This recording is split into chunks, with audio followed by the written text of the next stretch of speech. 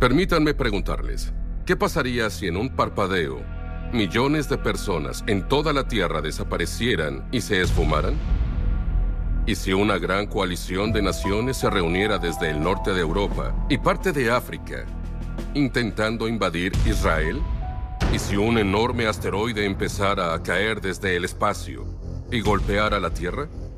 ¿Sabían que la Biblia predice que todos estos acontecimientos ocurrirán en el futuro?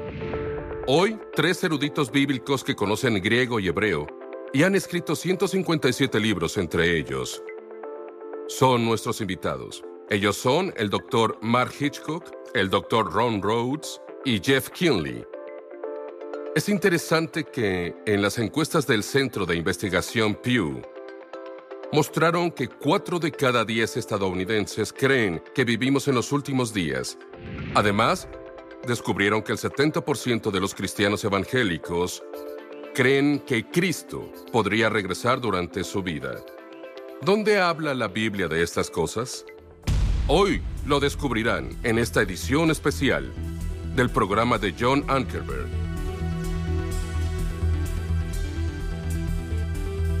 Bienvenidos al programa, soy John Ankerberg. Ya escucharon de nuestros 3 invitados, daré más detalles en un momento, pero quiero hacerles esta pregunta. ¿Y si en menos de un segundo todos los cristianos que conoces desaparecieran del mundo? De eso vamos a hablar. La Biblia dice que pasará.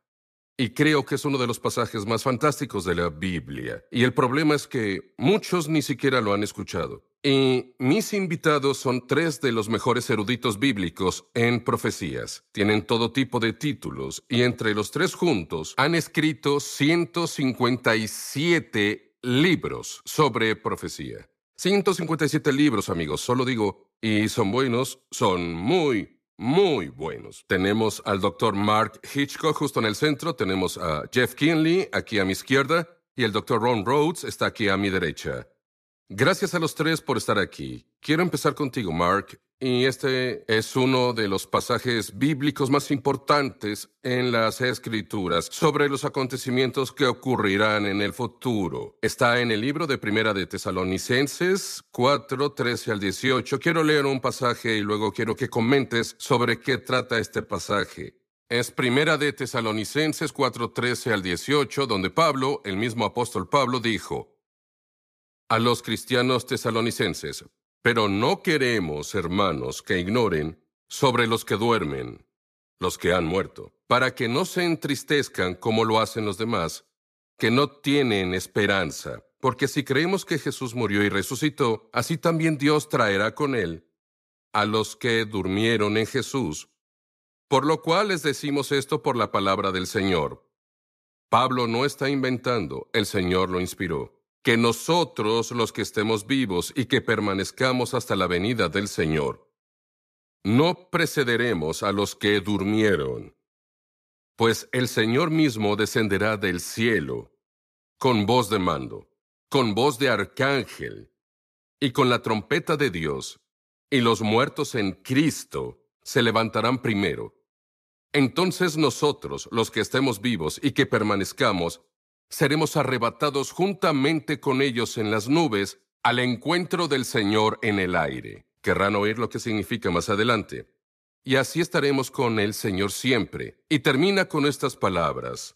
Por tanto, confórtense unos a otros con estas palabras. Dr. Mark Hitchcock, este es un pasaje bíblico de los más importantes acerca de lo que Cristo hará en el futuro. ¿De qué se está hablando? Bueno, el apóstol Pablo responde a su pregunta cuando dice: no queremos que ignoren o desinformados sobre los que duermen. Al referirse a los creyentes como los que duermen, él habla sobre sus cuerpos. No está hablando de que el alma se duerma cuando una persona muere. Una separación tiene lugar. No es el fin de la existencia, no es la aniquilación. Hay una separación entre el alma, el espíritu, la parte inmaterial de nosotros, y el cuerpo.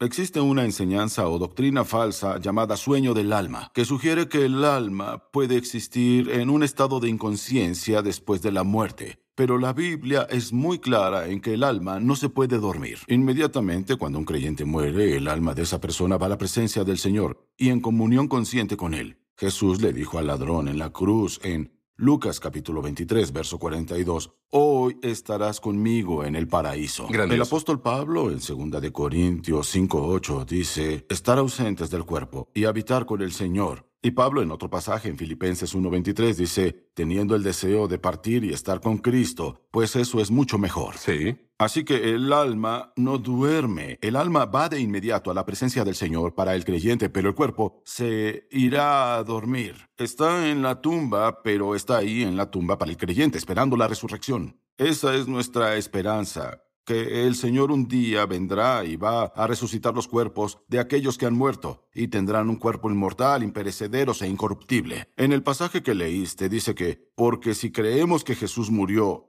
y resucitó, así también cuando Él vuelva, Dios traerá con Él a los que durmieron en Jesús. Eso significa que traerá con Él la parte inmaterial de esa persona de vuelta, su alma, su espíritu. Será un espíritu perfeccionado. El cuerpo será resucitado. Será un cuerpo inmortal, imperecedero, incorruptible. Entonces una reunión entre el alma y el espíritu va a pasar. Y la buena noticia es que en el verso 15 vemos de dónde obtuvo Pablo esta información. Y dice, les dimos esto por la palabra del Señor. Así que esto no es la opinión de Pablo o un pensamiento humano. Esta es la misma palabra de Dios y esta gran esperanza que tenemos para el futuro, para los que han muerto, que sus cuerpos serán resucitados y reunidos con su espíritu. Está fundamentada en la palabra del mismísimo Dios. Esa es nuestra esperanza, una esperanza segura y confiable. Sí. Jeff, cuéntame sobre la expresión arrebatados para estar con el Señor. ¿Qué significa? Sí, es una palabra en el idioma griego, es la palabra arpasó. Hablamos de nuestra palabra rapto que viene de la traducción al latín. De esa palabra griega arpasó significa ser arrebatado, arrebatar. Se usa varias veces en el Nuevo Testamento para alguien que es llevado de un lugar hacia otro lugar. También es una hermosa imagen de un novio levantando a su novia para llevarla al lugar donde será la boda. Realmente es una historia romántica, es decir, la doctrina del rapto es tan hermosa porque es la culminación de nuestra relación con Jesucristo. Sí. Ron, dime los eventos, ¿cómo pasarán? Solo así los que te vengan a la memoria. Dime, lo acabamos de hablar. ¿Qué va a pasar? Boom, boom, boom, boom, boom. Bueno, primero el Señor desciende del cielo, pero no va a llegar hasta la tierra. ¿Correcto? Se detiene en la atmósfera, en el aire. Emite una orden. Y lo primero que pasará es que los muertos en Cristo se levantarán. ¿Cierto? Son todos los cristianos fallecidos cuyos espíritus han estado con Jesús en el cielo. Sí, pienso en todas las tumbas en todo el mundo abriéndose de pronto y los familiares o personas que amamos como mi madre o mi padre que partieron con el Señor, sus cuerpos realmente salen y se transforman de inmediato y siguen subiendo por el aire y luego nos reunimos con ellos. Todos vamos al encuentro del Señor, no en Boston, sino en su encuentro en el cielo. Vamos al encuentro con Él en el aire. Vamos al encuentro con Él en el aire. Y luego, otros pasajes nos dicen, como en Juan 14, 1 al 3, que seremos escoltados de vuelta al cielo. Y John, no te pierdas la esperanza que está presente aquí. Estos versos empiezan en el versículo 13, con preocupación, pero terminan en el verso 18, dando ánimo. Personas en todas partes, de hecho, personas viendo este programa, necesitan ánimo. Conocen lo que es tener una esperanza después de la muerte. Bueno, eso es lo que Pablo está tratando aquí. Aquellos que creen en Jesús serán arrebatados. Y de ese punto en adelante, la muerte está muerta, si puedo decirlo así. Sí, yo creo, Mark, que hay mucha gente que está luchando contra una enfermedad ahora y está viendo este programa. O están en Ucrania, no saben si una bomba vendrá de los rusos y borrará todo su edificio o su hogar. O pienso en personas en África o personas en Sudamérica que tendrán un accidente de auto y ¡boom!, ya no están. Quieren saber qué va a pasar con sus cuerpos. Nadie nunca les habló de esto antes. Llegamos a mucha gente en 200 países en todo el mundo. Nos están traduciendo a muchos idiomas. Entonces, queremos ser simples y claros. ¿Qué les pasará a ellos si tienen un accidente o si mueren ahora? En lugar de lo que dijo Ron, que el Señor regrese mientras estén acostados en cama y sean arrebatados.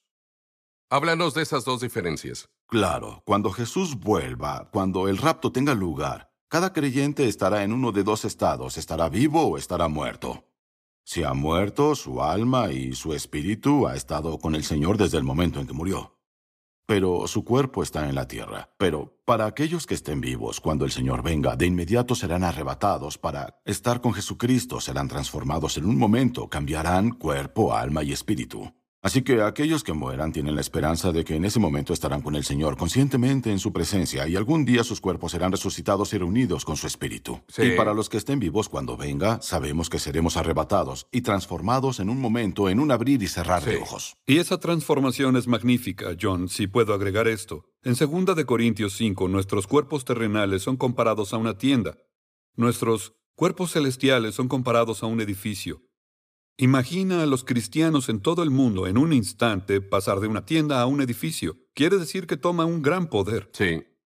Tú casi mueres Sí. antes de hacer este programa. El hombre que estuvo en tu silla haciendo el programa la última vez estaba hablando con su familia y de repente, al hablar, todos estaban a su alrededor. Él dijo, nunca pensé que el cielo fuera tan hermoso. Y se fue.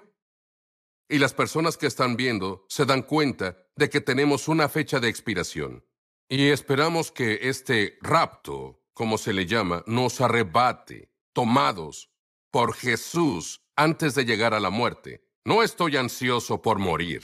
Tú tampoco ansiabas morir. Y apuesto a que tenías tus ojos en este pasaje aquí. Sí, así es. No tenía miedo en cuanto a cuál era mi destino. Estuve en terapia intensiva por 8 días y estuve al borde. Creo que los doctores esperaban lo peor. Pero te diré algo, John. Jesús tiene la última palabra. Sí. Y él tenía en su buen humor el deseo de tenerme aquí por un tiempo más. Sí. Y estoy agradecido por eso, pero el hecho es que sé a dónde iré. Esa esperanza está muy arraigada a mi corazón. Y si muero, estoy con el Señor. Sí, les diremos a las personas cómo pueden tener esa misma seguridad de que Jesús ha entrado en sus vidas. Y si llegaran a morir en cualquier momento entre ahora y cuando piensan que van a morir por un accidente, un avión que se cae o alguna enfermedad que aparece rápido, el hecho es que ellos lo sabrán con seguridad. Las personas no saben eso, conjeturan, esperan, pero les diremos cómo saberlo con seguridad. Quiero dirigirme a Jeff y quiero hablar sobre lo que la Biblia dice en 1 de Corintios 15, 51 y 52. La velocidad de este evento, el arrebatamiento, donde de repente Jesús decide salir del cielo y viene al aire sobre la tierra. Sonará la trompeta y hay una voz. Puede ser, venga acá o lo que él diga. Y lo cierto es, ¿qué tan rápido va a pasar según la palabra de Dios? Pablo nos da 2 ilustraciones aquí, que será en un abrir y cerrar de ojos, lo que ha sido medido como el tiempo que le toma a la luz refractarse en tu ojo, y es solo un instante, como si fuera un rayo. También usa la palabra en un momento. Esa palabra momento es la palabra griega atomos, de donde sale la palabra átomo, que significa que no tiene división o un periodo indivisible. Y ten en cuenta, John, estamos hablando de un Dios todopoderoso, que puede hacer todo lo que quiera. Y esa gran transformación a la que Ron se refería y de la que Mark hablaba, de hecho pasa en un instante. Y nos encontramos en la presencia de Cristo. Y lo grandioso del rapto es que Cristo desciende del cielo, los muertos en Cristo se levantarán y luego somos arrebatados para estar con ellos y luego hay una gran reunión en el cielo. Y hablar de esperanza, hablar de un futuro, hablar de tener un sentido de destino, el rapto nos brinda esa esperanza. Sí. Ahora, Mark, escribiste este libro, que es un libro fantástico. ¿Podemos todavía creer en el rapto? Y empiezas con un buen consejo, porque hay personas que son cristianas en iglesias que han sido enseñadas con una visión diferente de los últimos días, lo que llamamos escatología, ¿de acuerdo? Y recuerdo cuando era un niño que había una maravillosa señora que enseñaba a nuestra clase y me habló del rapto. Y cuando era joven pensé, vaya, esto suena como ciencia ficción, ¿sabes? Es realmente un tema. Y busqué esos versículos y luego creí en eso. Pero creo que otros cristianos han encontrado al Señor en su iglesia. Alguien los ha guiado hacia el Señor y esa es su iglesia. Pero nunca les han hablado del arrebatamiento, la tribulación y la segunda venida. Nunca han oído sobre esas cosas porque su iglesia no necesariamente lo cree. Pero decimos, olvida lo que la gente te ha dicho y te decimos, busca esto por ti mismo en la palabra de Dios. Cuando me convertí en cristiano, alguien comentó, Jesús dijo, él mismo dijo que era Dios. Y le creí y le pedí a Jesús que entrara en mi vida y oré. Y el primer pensamiento fue, ¿de verdad Jesús dijo eso? Tomé mi Biblia y empecé a subrayar cada pasaje donde Jesús dijo y afirmó ser Dios. Y lo probó al resucitar de entre los muertos.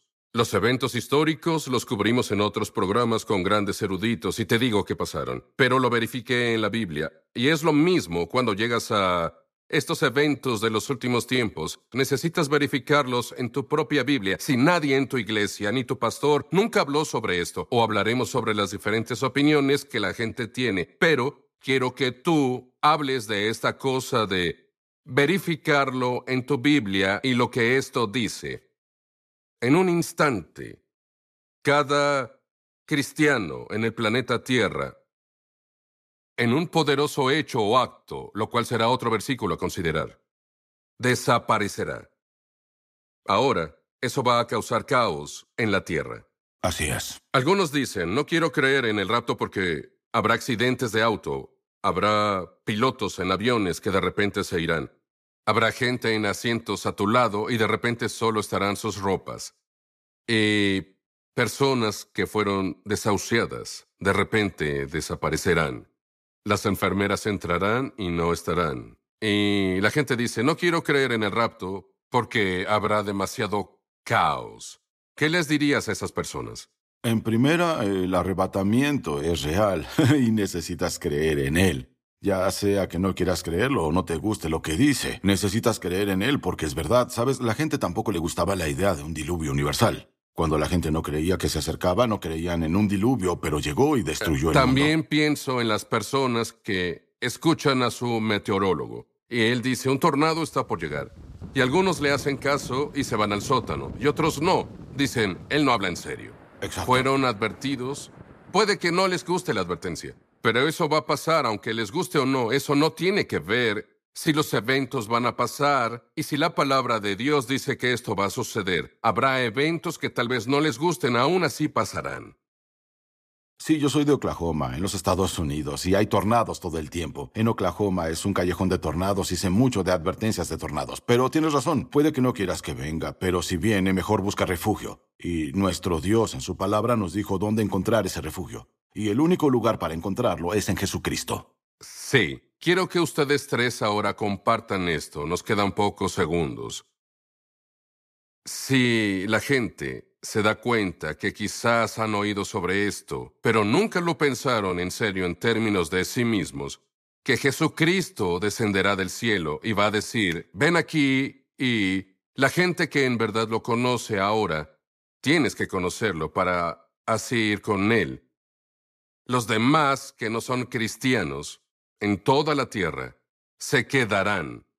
Entonces habrá caos, y vamos a hablar de los últimos eventos que pasen después del rapto, entrar en la tribulación y luego entrar al reino milenial y cosas así. Vamos a hablar de estas cosas, pero para las personas que dicen, ¿sabes qué? No estoy seguro de que Jesús esté en mi vida, de conocerlo personalmente, de que perdonará mis pecados. Ayúdales. ¿Explicarías esto? Y quiero que ustedes también participen en esto. ¿Cómo pueden invitar a Cristo en su vida? ¿Cómo lo hiciste?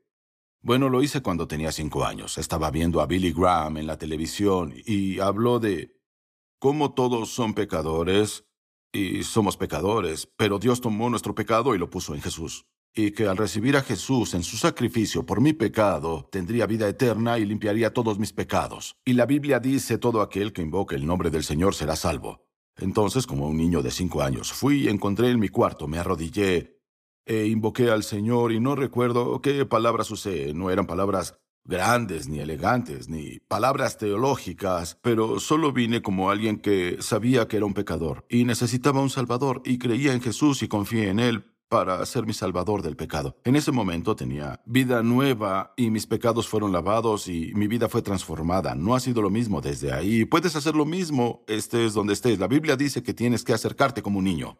Vienes y tomas a Jesús como tu Salvador, y cuando hagas eso, Él escuchará esa oración y entrará en tu vida. Él te cambiará y tendrás la esperanza un día del cielo. Ron, tuve un compañero que era un ateo acérrimo y fue a la Universidad de Yale, obtuvo su título en Derechos, se convirtió en editorial Chicago Tribune y un día su esposa se hizo cristiana y se enojó tanto que pensó que se iba a divorciar, pero empezó a examinar la evidencia histórica de Jesús y descubrió que Él declara ser Dios y lo probó con su resurrección. Y apareció a la gente y la evidencia estuvo ahí históricamente.